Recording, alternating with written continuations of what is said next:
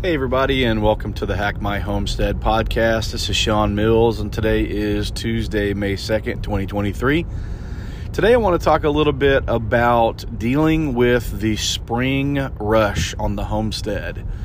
There's always something to do in the spring. You've got animals being born, you've got chicks being delivered or being incubated or sometimes being born.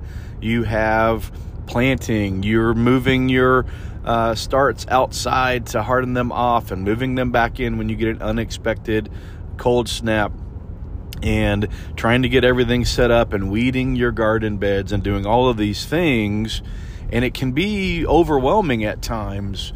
Alternatively, you also, if you're not doing all of those things, but you're part of the homesteading community, you're hearing other people talking about all those things that they're doing, and sometimes you're thinking, man, they're doing all of this stuff and I'm not doing any of that, and that can be a stressor as well. So today we're just going to talk about, some strategies that I've developed over the years for dealing with actually both sides of the spring rush, and just some different things to think about as we're going into spring, as we're coming out of spring, that might help you with your mental state during this period of all of the things to do and none of the time to do them on the homestead. So starting off with the overwhelmed homesteader, I will tell you that one of the things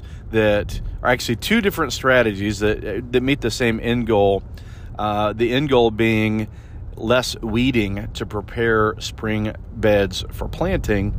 The two things that I've done for that, number one is to cover up my beds in the fall after I've done my final harvest, and just essentially let them go dormant throughout the entire winter.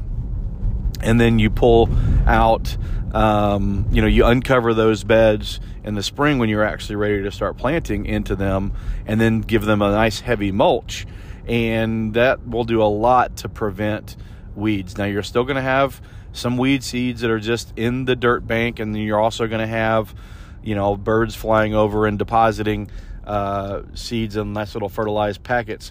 And so you're never going to be able to get fully away from it, but that goes a really, really long way in getting those beds to where you're not having to go by every day and pull weeds out of them. The other thing that's worked very well for me, and this is kind of where I live most of the time, is in aquaponics beds. So that being wicking beds as well as flood and drain beds.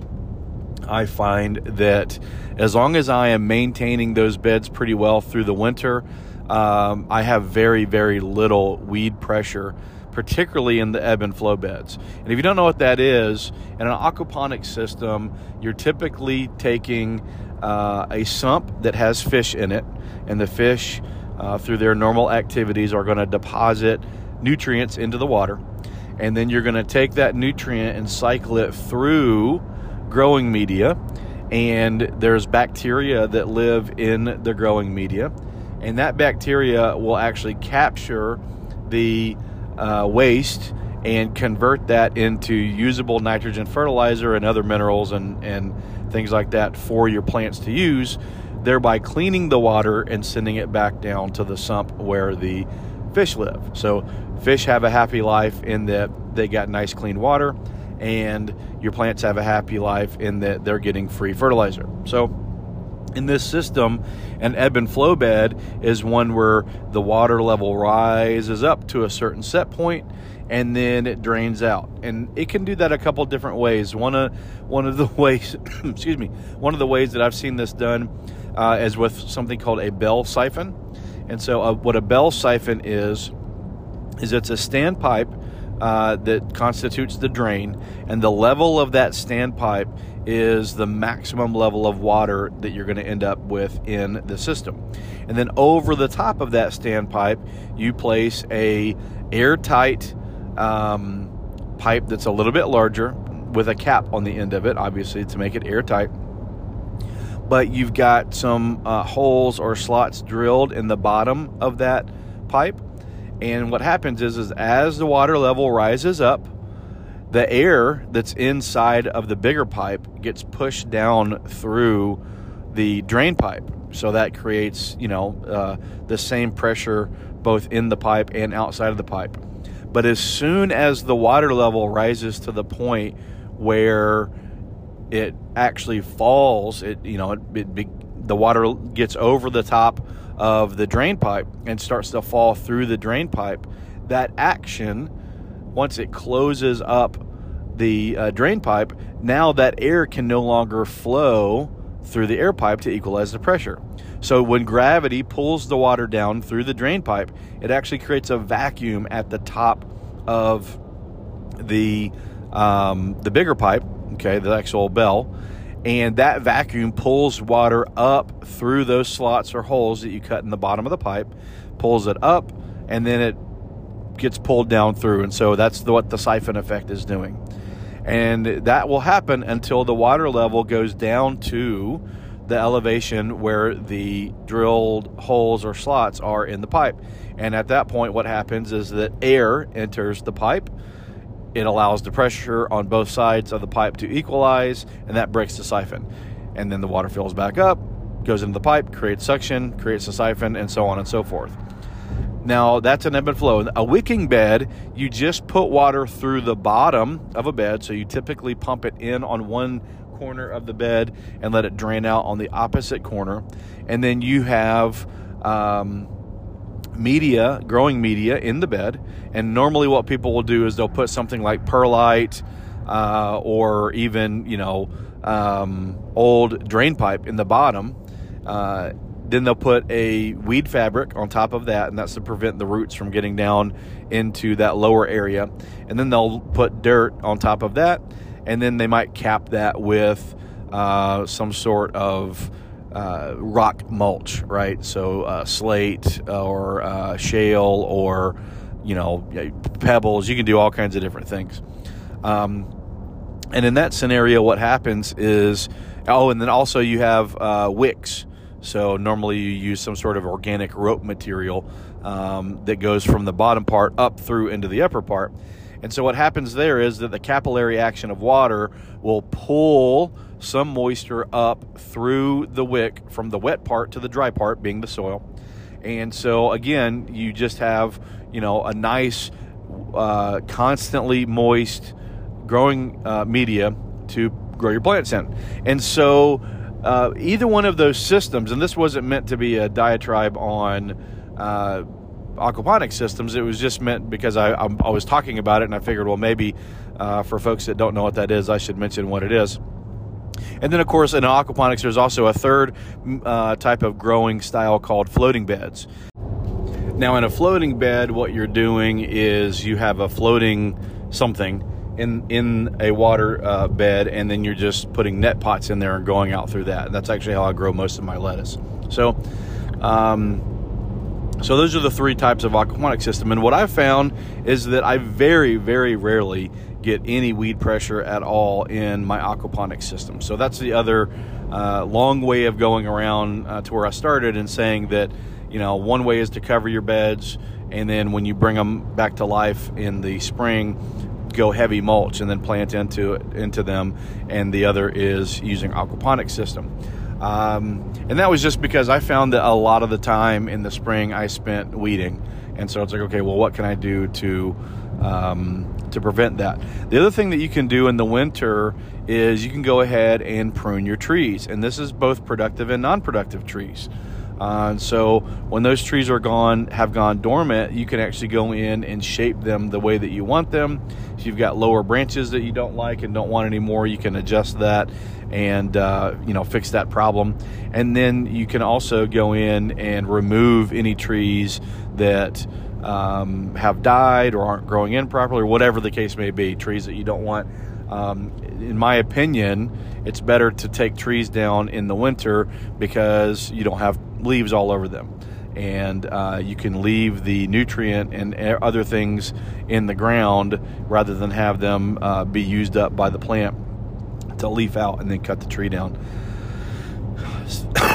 Excuse me. With animals, The biggest thing is you just have to be ready for the animals. We are rarely surprised when animals arrive on our homestead. We are often surprised at the fact that our infrastructure for those animals is not adequate. And so, we always try to tell people that are running into this problem, like, okay, you can't get unpregnant right at this point, but what you can do is you can try to put your infrastructure in place for an animal or an animal system before you get the animals. And that's just a best practice. I've seen a lot of people, and I was one of them, that ordered chicks or ducklings, and after I got them on the homestead and into a brooder, which, like for when we did ducks the first time, was literally a bathtub, then I was like, oh, okay, well, you know what? I need to start building some structure for these guys. And of course, the structure that I built was completely and totally inadequate, and I had to build additional structures later. So I would say use the old begin with the end in mind philosophy, and go ahead and build out your infrastructure the way that it's going to be when the birds are 2 years old and or the pigs are farrowing, and go ahead and build that first and then get the animals in. I will also say that having moms for birds is a big deal. I didn't realize how big of a deal this was until we moved to our off-grid location and we inherited chickens, and they actually started raising their own babies.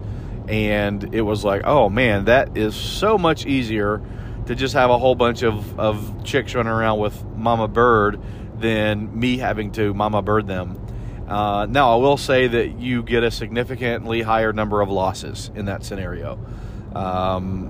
Chicks, there's a lot of things that'll eat chicks.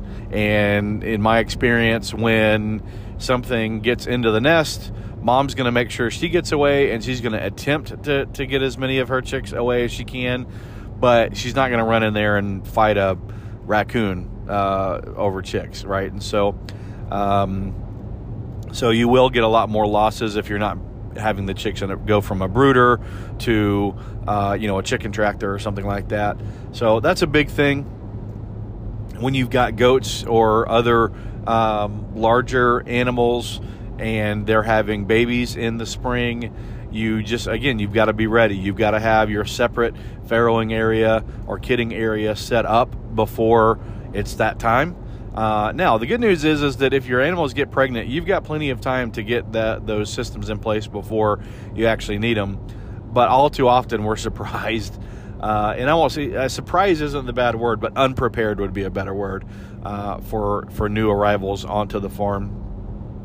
And then you've got, the stress of, okay, I'm starting my seedlings inside, and then I'm moving them outside to harden off, and then I got a late freeze, and anything I may have already put into the ground is potentially going to die. And so, I think one of the ways, again, of dealing with that is pre-planning. So if we're going to get a late freeze, what am I going to do? Now, I know people that start a ton of seeds, and they just say, well, if we get a late freeze, then, the portion of the seeds that have already been transplanted will die, mostly. And I have other ones ready to go out. And I'm planting in phases. And I understand when I do that some of my early phases may get killed off. And that's okay with me, because the reward, if they don't get killed off, is that I get an earlier than normal harvest. And hey, that's planning, right?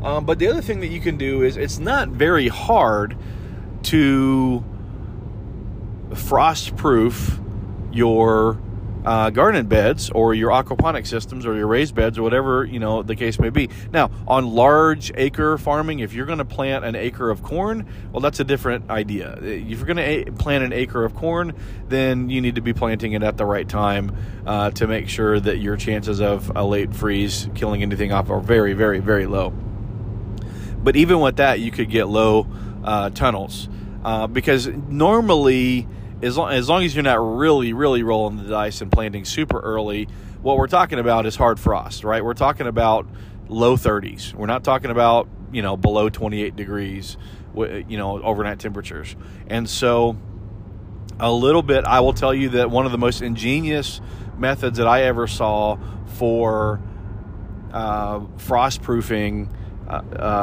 plants was a little small tunnel made out of scrap PEX piping with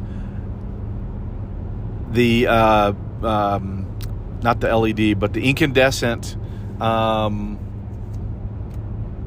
I'm drawing a blank here. Christmas lights. Yes, thank you. Incandescent Christmas lights. And so what they would do is they would put those on a thermal cube. So a thermal cube will turn on at 40 degrees.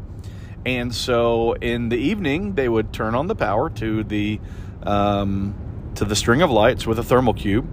And, you know, at whatever o'clock, the temperature dropped below 40 degrees in the tunnel, the lights came on, and they threw out enough heat to keep everything from freezing overnight. I thought that was a great idea. I've seen people do that with trees as well, draping, poly plastic over the top of a tree and taping it together so it's closed, and then kind of putting Christmas tree lights on the tree. And so, you know, it's a great idea, and it works, and it's an easy and cheap solution.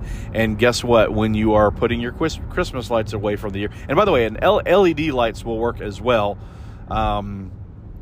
Incandescents just throw off a little bit more heat. But I have seen people use LED lights as well, specifically on fruit trees to prevent their blossoms from being frost killed.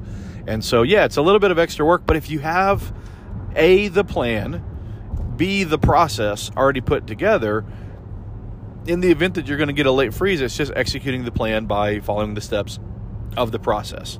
And so the franticness gets taken out of it. And the other thing that we found through homesteading is that if we are prepared for something to happen and it happens, the stress level that we get from executing our plan is way, way, way low.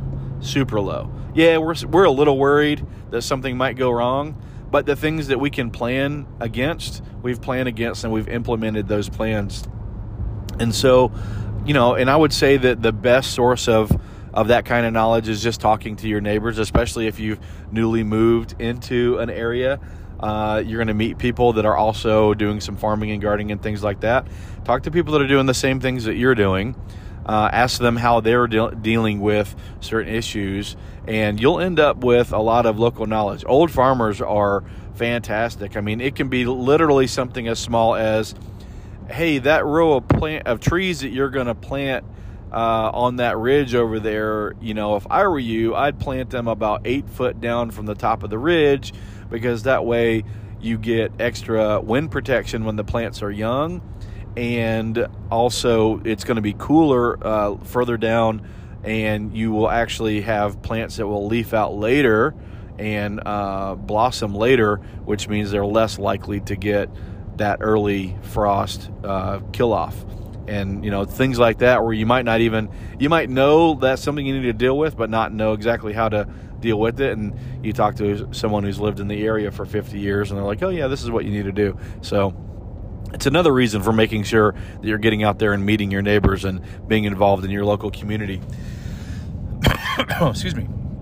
So I guess all that boils down to being ready by evaluating the things that are most likely to occur that could impact you, that have a high impact, putting a plan together for how to deal with those, and having your process in place, knowing who's responsible for doing what as you work through that. And then the other thing I would say is, if you're on the other side of that coin where you are going slow, or maybe you've started a homestead but you still have an off-homestead job, or, you know, for whatever reason, you're not doing all the things and you're seeing all of the social media with, you know, oh, my baby lambs were born today, or look at these piglets, or oh my gosh, look at all my little quail that just hatched out. Oh my gosh, we have ducklings on the homestead, and you're seeing all of these things happen, and and you're seeing people talk about moving their chicken tractors, and we've got all the raised beds planted, and oh my gosh, we're harvesting lettuce already, and look, our garlic is coming up, and we're pulling garlic scapes and making pesto and all these things, and you're not doing any of those things, or you're not doing most of those things. Don't let that get you down. If you want to do those things, you know what you can do? You can reach out to those people in your network and say, hey, I'm really enjoying what you're doing. Your pictures are awesome. Can I come out and help you with anything this weekend? I'd like can you show me what your process is for managing your garlic, like where you put it on the property or whatever it is. And that allows you to, A, build community, and B, it allows you to do the thing without, it's kind of like being a grandparent, right? You get to play with the baby, and then you get to give the baby back to mom and dad, and they go home, right? And so it's kind of the same idea. You may not be ready to full-time manage all these different things on your homestead, but that doesn't mean that you can't have the experience of dealing with those different things. And the other thing is that, don't let anyone homestead shame you. Don't let anyone, if you're doing one thing, that's perfectly fine. If you're doing no things, that's perfectly fine. Now, I don't know if we can really call you a homestead if you're not growing anything or doing anything. But, the idea, that my point is that don't let anyone actually shame you into thinking that you're not doing enough, because you're doing exactly the amount of things that you need to be doing, or you would be doing more or less, okay? And so, one of the big ways of dealing with stress is to not take on too much stuff and not get into a place where you're so bogged down that you don't have any time to actually relax and enjoy life because you're working 10 hours a day and driving an hour a day each way, and then coming home and working 4 hours in the evening to weed and to set plants out and do all of this stuff, and then an hour in the morning to do all of the animal related chores. Like, that's too much, okay? And in that scenario, what you need to be doing is you need to be doing what you can and be proud of what you're doing. Be proud of what you can do. That way, when someone asks you that question, you're not embarrassed. I mean, I've been there before. And I've been talking to people before where it's like, oh, okay, well, where are you guys located? Oh, okay, not too far from us. Now, what kind of stuff are y'all doing on your homestead? Oh, we're doing this and that and this and that and this and that and this and that. How about you? We have ducks. And they're like, oh, that's cool. I remember my first beer. So it's like, don't let anyone shame you and make you think that you're not doing enough. Have that, personal resiliency to say, you know what, I'm doing exactly what I need to be doing, and I'm not doing any more than that because I don't want to overload myself, and be fine with that. Be proud of that, being in that situation. And so I guess both of those things really boil down. The first one boils down to planning and preparation. If you plan for it, your stress level for dealing with it goes down exponentially. And then the second one is be comfortable with the amount of work that you're doing. Know that that's the amount of work that you can do. Do that the best that you can, because can you imagine trying to do turkeys and quail and ducks all at the same time for the first time ever on your property the first year, and half of your animals die because you really didn't know what you were doing? Like, it would be way better to just do ducks and learn how to do ducks and learn how to deal with all the problems with ducks. And then next year we're going to add chickens after visiting some of our friends that have chickens and figuring out what the best plan is going to be for a chicken run and coop, or to free range them, or whatever it is that we're going to end up doing. You can go experience the chickens. You can go trade, duck eggs for chicken eggs, or duck carcass for chicken carcass, and do all those things. But you don't have to learn, because those animals have different requirements, right? So trying to learn all of those things at one time, which is what a lot of us do. A lot of us move out to the country. We finally get on our homestead. We've been waiting for so long. We've been reading Mother Earth news, and we've been reading, the Encyclopedia of Country Skills and all of these things over and over again. And we finally get out there, and I want this, and I want that, and I want this, I want that. And then everything fails because we weren't ready for the first thing And if you're not ready for the first thing, then, well, you've got time if that's the only thing you're doing. But if you're not ready for the first thing and you've got 8 things, then none of those 8 things are going to work out too well. Well, I think I'm going to go ahead and call it there today, folks. Thanks for joining me today. If you have questions or if there are things that you want me to cover on the podcast, just send me an email, Shawn, SHAWN, at hackmyhomestead.com. Yesterday's show where we talked about well pumps was directly because I was getting some questions about those and how to run those off of solar. And so, yeah, just keep getting those questions into me, and I will keep getting them answered. And I really appreciate all you guys that are listening, and I really, really appreciate the email feedback. If there's sound quality issues, or if there's something that you guys think would be an enhancement to the way I'm doing the podcast, send me the note. I'm not going to say I'll be able to do it, but I definitely want to get feedback from you guys on what's happening and what your experience in listening to the podcast is like. So thank you so much. Thanks again, and we'll talk to you next time.